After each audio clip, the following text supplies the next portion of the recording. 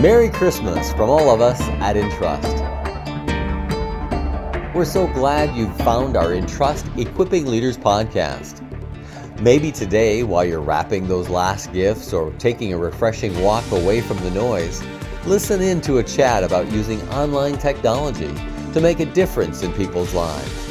Just like this podcast, digital media is here to stay, and God is showing us how to use it well for His purposes. Today's guest is Dr. Timothy Westbrook of Harding University in Arkansas. You'll be inspired by all he's learned about how to use online platforms for training people in ministry. So without further ado, here are Dr. Westbrook and your host, Lori Lind. I'd like to welcome our guest today, Dr. Timothy Paul Westbrook, the Director of the Center for Distance Education in Bible and Ministry at Harding University in Searcy, Arkansas. Welcome to Equipping Christian Leaders, Dr. Westbrook. Thank you. It's an honor to be here. Appreciate you joining us, and thank you for writing your article for our blog, also called Equipping Christian Leaders. And the topic at hand today is online learning in general. But first of all, how did you come to be working in the position that you are at Harding University? Oh, yeah, that's a great question. One of the things that's funny about professional organizations when we get together and talk about distance education, there might be a few young up-and-coming stars who all their lives they wanted to be an expert in online education, or they wanted to be in this field, but most of us just kind of ended up here one way or the other. My first experience with online or distance education was while we were still missionaries. We took a tape course with our school called Harding. Back then it was called Harding Graduate School of Religion, and then I had an online class that involved listserv email. And then as a student, I had these early archaic versions of distance education, or digital education, I should say. And but then when I was hired by Harding in 2005, one of the primary tasks that I was assigned to do was for us to develop one or two online Bible classes. The idea was there might be somebody out there that wants to take them, so we need to have a class. We're hiring you to build one, and then the rest was history after that. Wow. So did you say the very beginning it was tape? Are we talking cassette tapes? We had cassette tapes mailed to us in Hungary from the US. We listened to them and took quizzes and wrote papers from that. I learned a lot, but I'm glad that we have other options now. That goes back a few generations of technology, but things have changed rapidly for all of us. I too remember the era of cassette tapes. Yes. But so as the director for the Center for Distance Education, what are some of the actual aspects of your job? My office oversees all of the undergraduate Bible classes for Harding University. So we don't do, I mean, there are other offices that work with distance ed and other disciplines, but when it comes to the undergraduate Bible and ministry, and we have a student population of about 4,000, most of those students are not going to be taking online Bible classes, but within the 4,000, we have some non-traditional students who are invited to take online Bible classes. We have students on internships or away for study abroad programs, and so they'll take an online Bible class while they're traveling. But the primary focus of what I do, and it's interesting because our degree program is actually called Equip at Harding University. So there's a little bit of ideological overlap with what you're doing and with what we're doing. Yeah. Equip is just a wonderful word. It is. And so we have, within Equip, we have a degree track where we offer a 128-hour degree in Bible ministry that you can get online or a combination of on-campus and online. We have certificate options. So we have a certificate in biblical studies and certificate in Christian ministry. And use of the word certificate can be misleading. We're not certifying people to do anything, but this is more of a recognition that they've completed these hours. But all the courses are for credit. And then we have the occasional person who just wants to take a class, also for credit, but they take a class one a semester just for continuing education purposes. Do you actually write some curriculum, or do you teach some of those courses? All the above. We have currently, we roll out about 15 different subjects a semester. And so I'm not teaching all of them or designing all of them, but I have designed a few, and I teach one of the classes that we offer each semester. But we hire people. Some of our teachers are faculty at Harding. Some of them are adjunct faculty, and it's actually it's about 50-50 full-time versus adjunct faculty. But I love the fact that we can recruit somebody from Virginia who's a preacher or pastor there to teach about congregational ministry to our students online, or a missionary in Rwanda who's teaching about church planting and evangelism. And so it's just really exciting to bring these worlds together like that. That is amazing. Like the digital world now, it's not just the certain people that are physically living right there on campus or nearby in Arkansas. Anybody can be on your faculty, so to speak, or adjunct faculty. It's just such a new world that we're in. I love it. So you did mention that certificate of completion in Christian ministry. What are some of the topics that the students study? What kind of projects do they do? How does that certificate work? Well, first of all of our classes, especially for the certificate students, they're what we call asynchronous. So there's no live time, but they're also dynamic. So I'm a big believer in the concept that online courses are not digital correspondence courses. You know, a traditional correspondence course, you send them reading literature or something to read, or a tape to listen to, like in the old days, and you do the assignments, and a teacher checks the rubric or looks at the answer key to see if they got the bubbles correct in the quizzes that they filled out. I remember those correspondence courses. These classes are very dynamic. All of them involve interaction with professors and the students. And I'm a big Parker Palmer fan, and his subject-centered approach to education, where you hold the subject matter out there, and then everybody who's around the table talks about that, and you learn from each other. So all of these classes are asynchronous. They all have a heavy written component with discussion boards, and the assignments and assessments might include quizzes. Typically, I would encourage online to be open book, so that way it becomes more of a learning exercise, and it reduces the cheating factor, the temptation to cheat. Even in a Bible class, it could, you worry about those things. Yeah.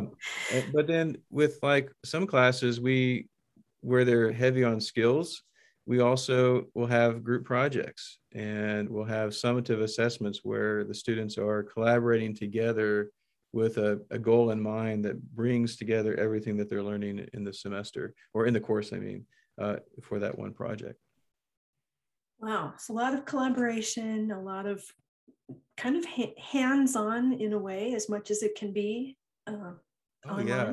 For me, as long as I'm in this seat at Harding, our online education programs will always be hands-on. So you don't want to lose that person-to-person component to the learning experience. If it becomes just a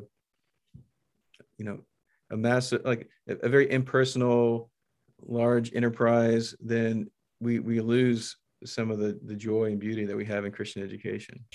In your article for our blog, Equipping Christian Leaders, you said that this certificate, you just see it as a win-win-win.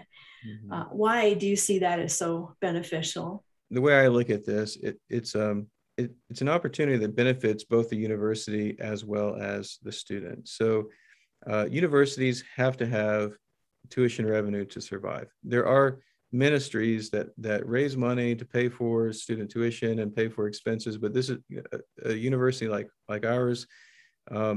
We live and die by students who sign up and pay for the classes, but we're reaching students who are in a different part of the world, in a different socioeconomic setting, and so with the scholarship fund that we have available to them, it's called the International Christian Leadership Development Fund. That pays for all the tuition, it pays for all the books, for all the fees of the students. So the only thing that the students have to bring to the table is they have to have their own internet connections. They have to have their own devices to use. And I realize that for some people that actually is a deal breaker. But at the same time, like I've mentioned, we've had students all over the world on every continent except for Antarctica. We need to work on that one still. But in every location, people have been able to figure that side of it out. So they have some skin in the game, but it's affordable. And then the win-win side of it is, because there's this fund that pays for the tuition that the university, benefits the university, then the students, they get 100% of the education without leaving their home. Whereas the traditional model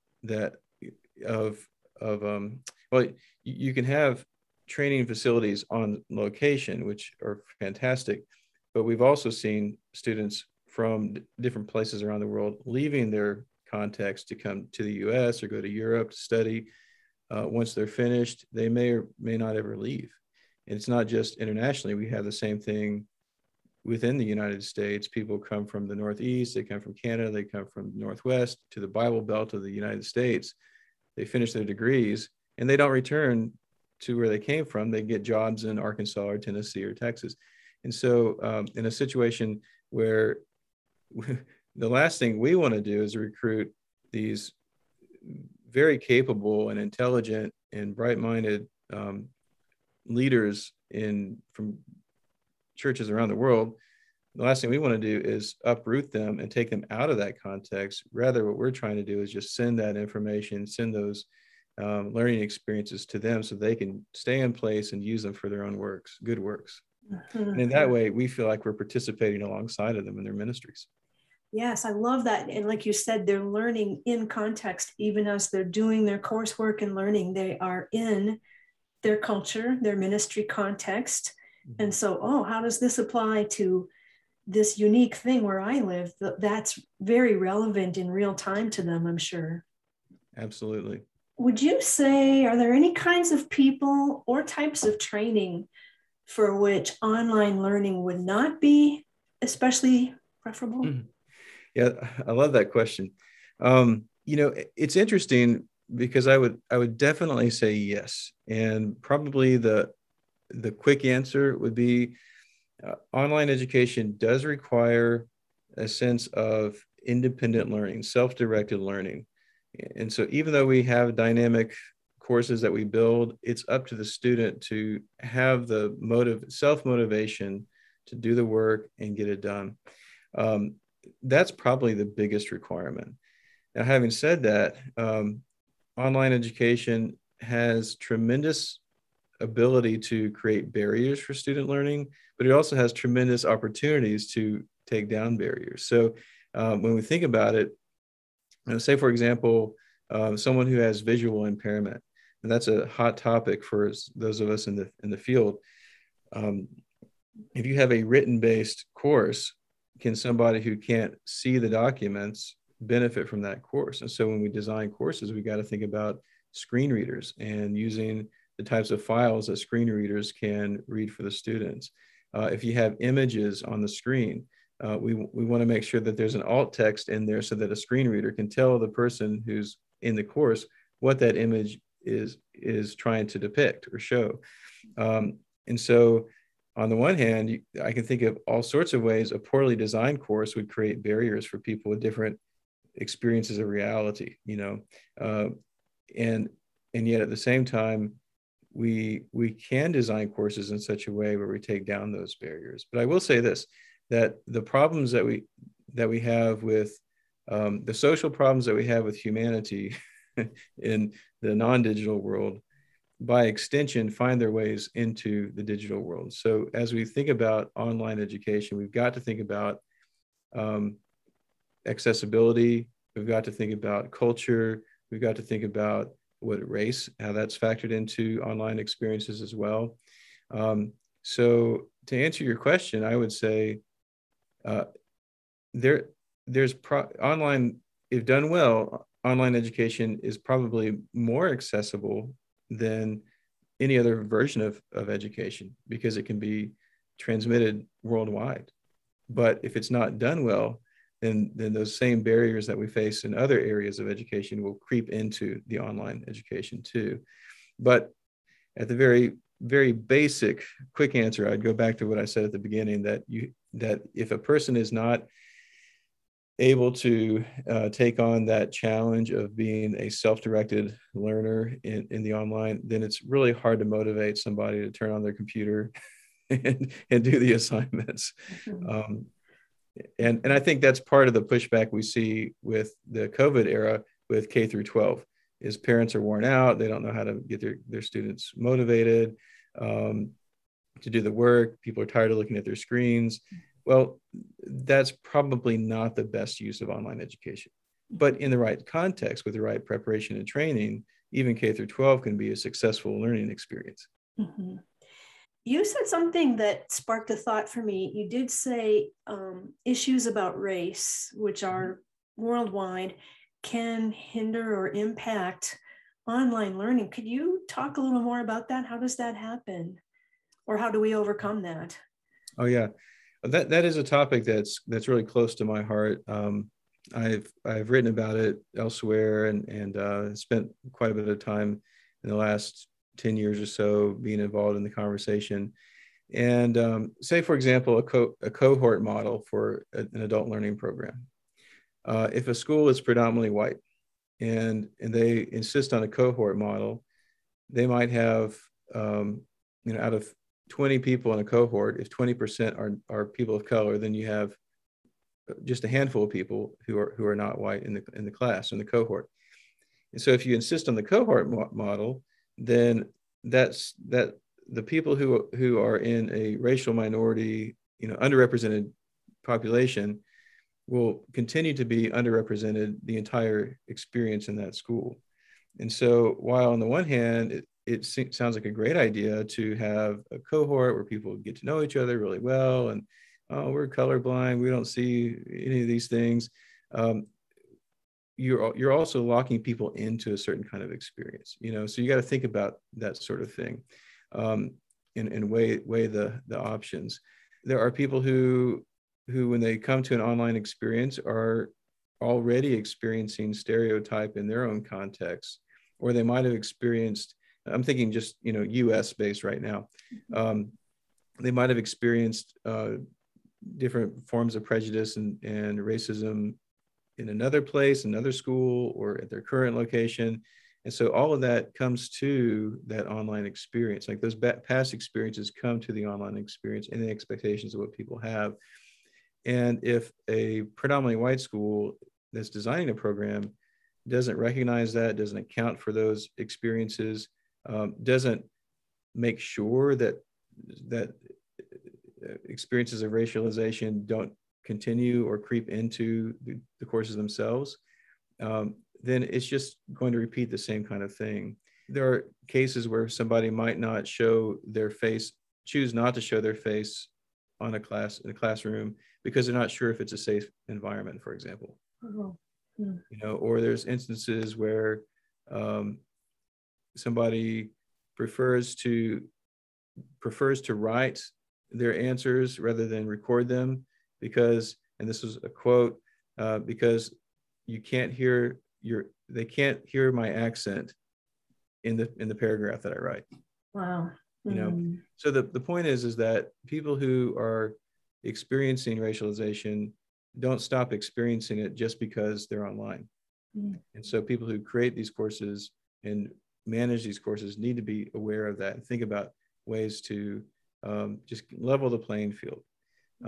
Don't whitewash everything, don't colorblind everything, but try to celebrate that diversity and make sure that the learning experience is a safe experience for everybody. Wow. That's a very interesting, very good consideration. I can see how hard that would be in lots of different ways, for sure. A lot of us have experienced Zoom. I think you'd be hard pressed to find anyone, even in Antarctica, perhaps, who doesn't know all about Zoom at this point. Are there other online learning platforms that you're aware of or that you've used that you think are useful, and which platforms do you personally think are the best for online education? Well, so depending on how you do teach your classes. If it's live, then you need something like Zoom. Google Meet is another one that's pretty good.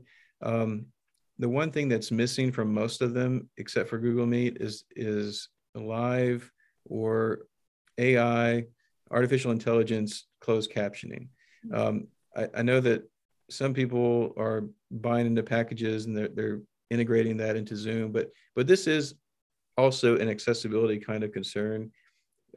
Somebody from the ADA needs to have a hard conversation with these private companies that are creating these platforms to remind them, hey, we want everybody to be able to see what's going on here. And so whether it's hearing impairment or it's English as a second language, we need to be able to have that teletext running across the screen in all of these platforms. But Google Meet's a good one. Zoom's a good one. Even something like Facebook Messenger, you can use video conferencing. Skype is still out there. All of them function about the same way. And in my opinion, it's just whatever you have a license for to use. What I like about Zoom is that if I have a license, most people can use it for free, but I have a license for unlimited usage, and nobody that I send the link to has to have that. They can just link into the Zoom link, and we're online. WhatsApp for the international world. Everybody outside the United States is using WhatsApp. For some reason we don't here, but that's another really good tool to use as well. I do think Zoom has the closed captioning option too, because we've used. Maybe I need to update mine. Yeah, we used it. We do a lot of our meetings within Trust, even our internal like staff meetings, and they do turn on closed captioning, and so we do see the words running by on the bottom of the screen there. So if let's just say that we're talking to a person who is going to begin to teach a course online in some way, even through their local church or seminary or anything, what would be some of the most important things they should keep in mind in order to really maximize that learning experience for their group?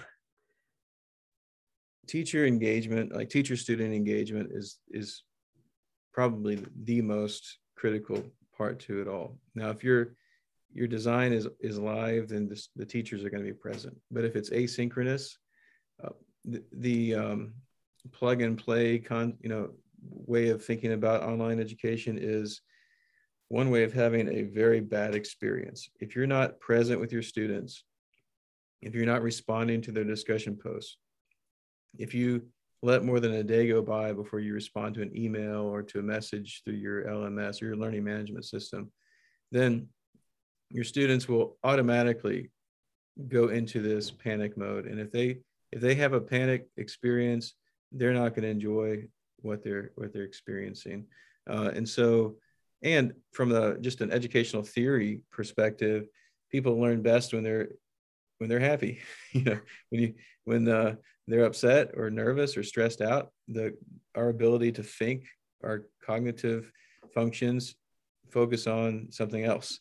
And so that engagement factor is probably the most important part of it all. If we're doing a live Zoom meeting or something like that, then I think you're going to have good engagement anyway. Then I would say try to cut out some of the mystery involved. I think we've all been part of Zoom meetings before where we had a set time, and let's say it's 9 o'clock. 9 o'clock rolls around, and we still don't have a link. And we're waiting for that host to send the link for the meeting to start. The little things like that just create anxiety, and when you create anxiety, it creates frustration. It leads to frustration with the course, and if you can reduce that through clear communication, being present in the courses, and maybe even going overboard on making sure that everybody has what they need, then that's going to lead to a good learning environment. Some people probably would focus on like background and microphones and lighting and all that sort of thing. That's not my area of expertise, and I don't tend to worry about that as much. But being that person who's present and attentive and reassures the participants that it's going to be fine. Whatever happens, it's going to be fine. It leads to successful learning experiences. That's really good. And then on the other side, what about the person who's maybe about to embark on their first online learning experience on the recipient side, the learner? What might be a couple of things for them to keep in mind to make sure they maximize on that learning opportunity? Oh yeah, I love that. Well, definitely. So the flip side of that, don't assume too much, don't disappear, but chase after the information. So if something's not working, if you don't have a link, you can't see your course in your LMS, then reach out to the whoever is your contact person, reach out to them and ask. Don't worry about annoying people. It's their job to, they're getting paid for you to annoy them. So don't worry about that.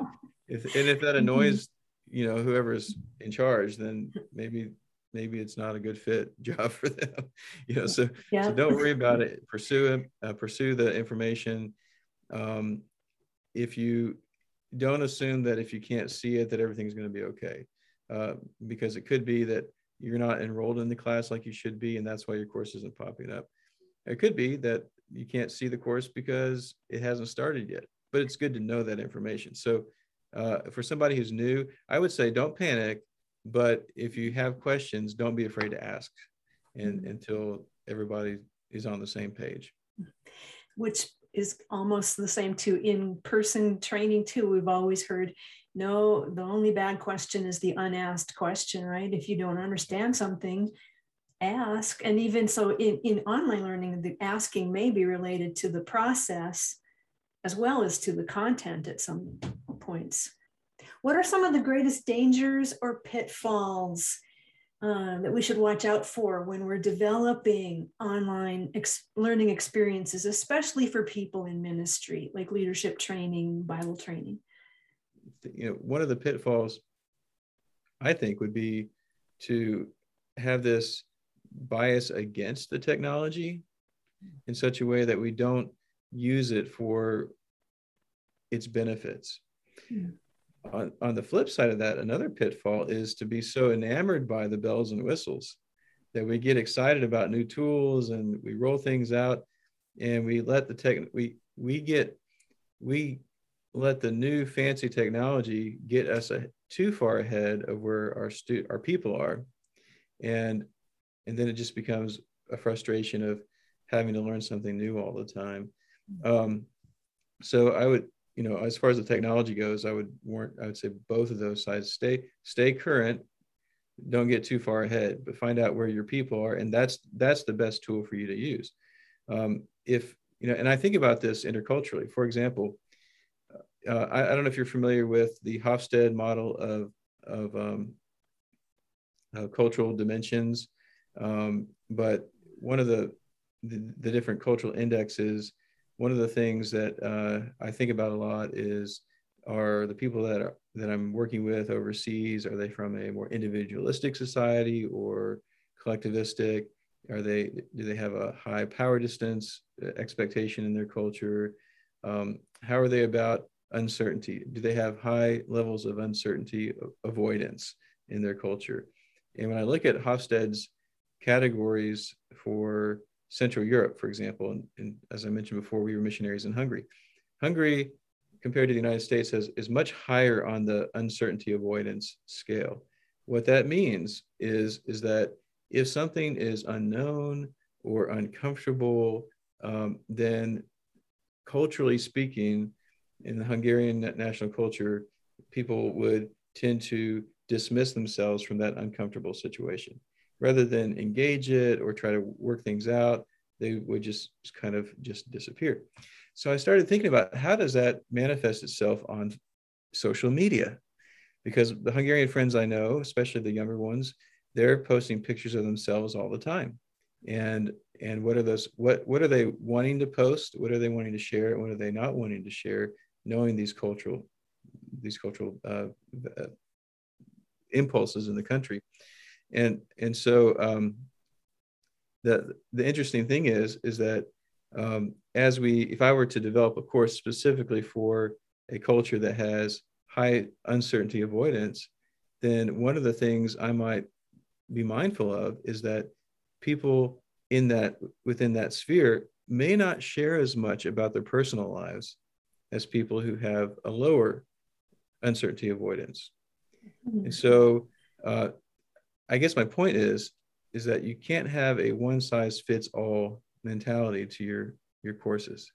You got to think about where your people are coming from. What are their cultural expectations? We can enculturate people into our new space together. This is a new culture in the online. But if we expect everybody to be just like me or just like you, or to deal with it and live with it without any type of extra conversation about how we want the culture of this school and this course to be like, then that is a pitfall, because we'll start to lose people. People will start to check out. They won't complete courses. They'll get frustrated. And so that's when I talk about culture and how it plays into the online world. That's an example of the kinds of things I'm thinking about. Mm-hmm. That brings in that concept of contextualization, maybe somewhat knowing your audience's context, knowing how to work in a way that works in their context and not expect them to jump over to yours necessarily. And you did make a good point too, the online is maybe developing a new culture distinct from Hungarian or American or Canadian. Do you think there's something about that? There's a new culture coming out here? There's something. I don't know if it's a new culture or a blend of cultures in a new way, but there's definitely a way that culture influences how people come to the internet, and the internet influences what people take back to their cultures. And so there's this very interesting marketplace right now that's online. You mentioned something about you're a big fan of Parker Palmer. Yes. And I'm not familiar with who those people are or what that theory is. Can you explain that a little bit more? Yeah. So maybe I'll start with just kind of a story. When people talk about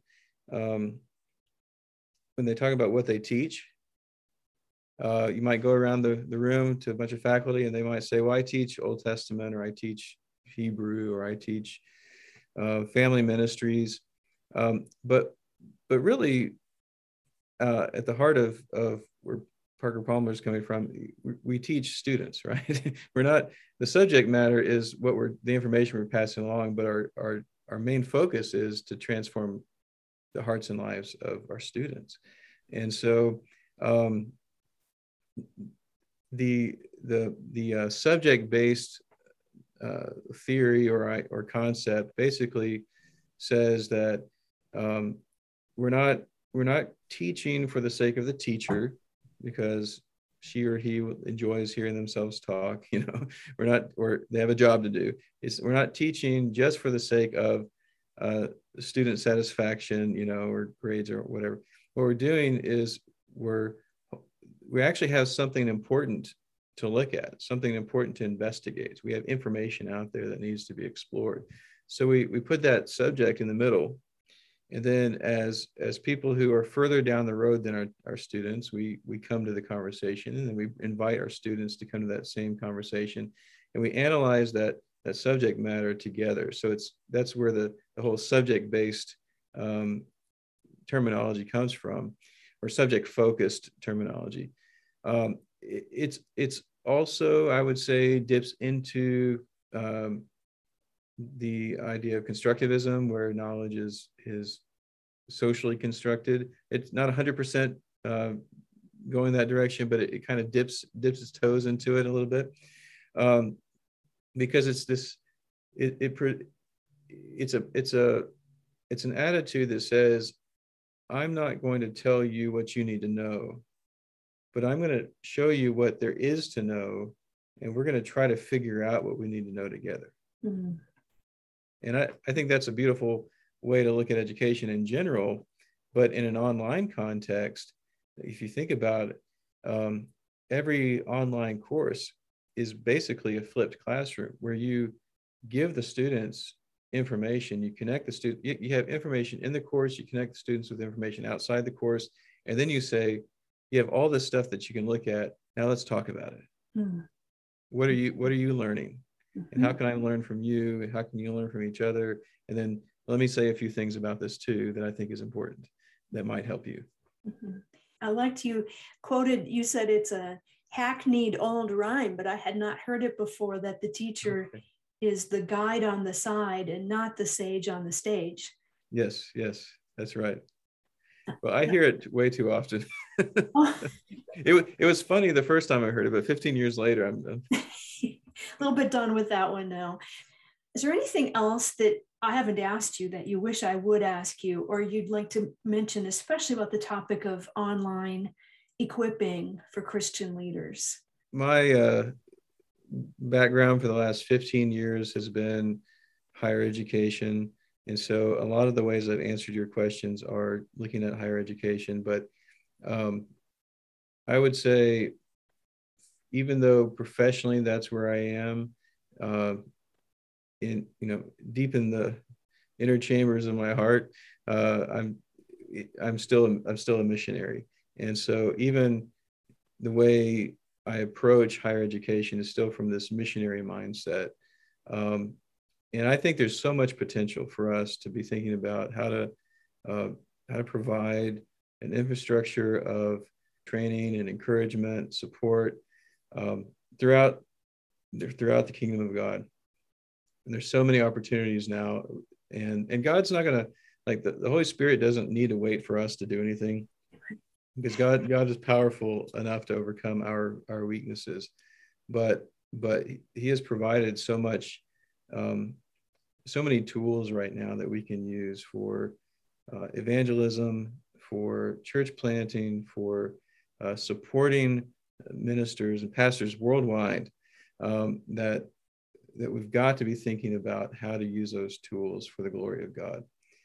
If we're not doing that, then we're really missing out on an opportunity. Like I said, God's will be done, but it's such a blessing for us when we can plug into that will and partner with Him alongside on the journey.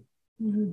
I think those are the main things I was going to ask you. I will encourage our listeners to go and look at the article that Dr. Westbrook wrote about online learning and how it's used in equipping leaders. You made a lot of good practical suggestions there that are really helpful too. And thank you for your time and just sharing your heart and your expertise with us today. My pleasure. Thank you. Maybe today's episode has inspired you to look into taking a class online. We've got links to Harding University and their distance learning program in our show notes, along with links to our own Entrust online learning opportunities. Next time, our guest will be Entrust's very own women's ministry trainers, describing how God has led us at Entrust to make good use of online learning. And then, in late January, we're excited to tell you that our special guest will be Anne Graham Lotz. She had a robust conversation with Lori Lind about prayer. You will be challenged and motivated as you listen to their dialogue. That episode goes live January 20th. Mark your calendar.